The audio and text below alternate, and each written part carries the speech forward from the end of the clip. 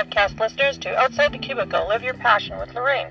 Saturday, April 6th, it gives me great pleasure to welcome back Vera Goodman. Vera is the founder of Reading Wings non-profit organization. She has created a program that helps children, parents, and adults learn to read more effectively.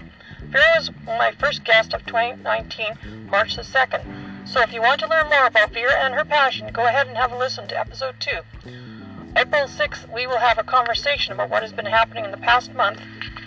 Vera will tell us what Story Circles are all about and Gambella's Story Circle project and what her plans are for April.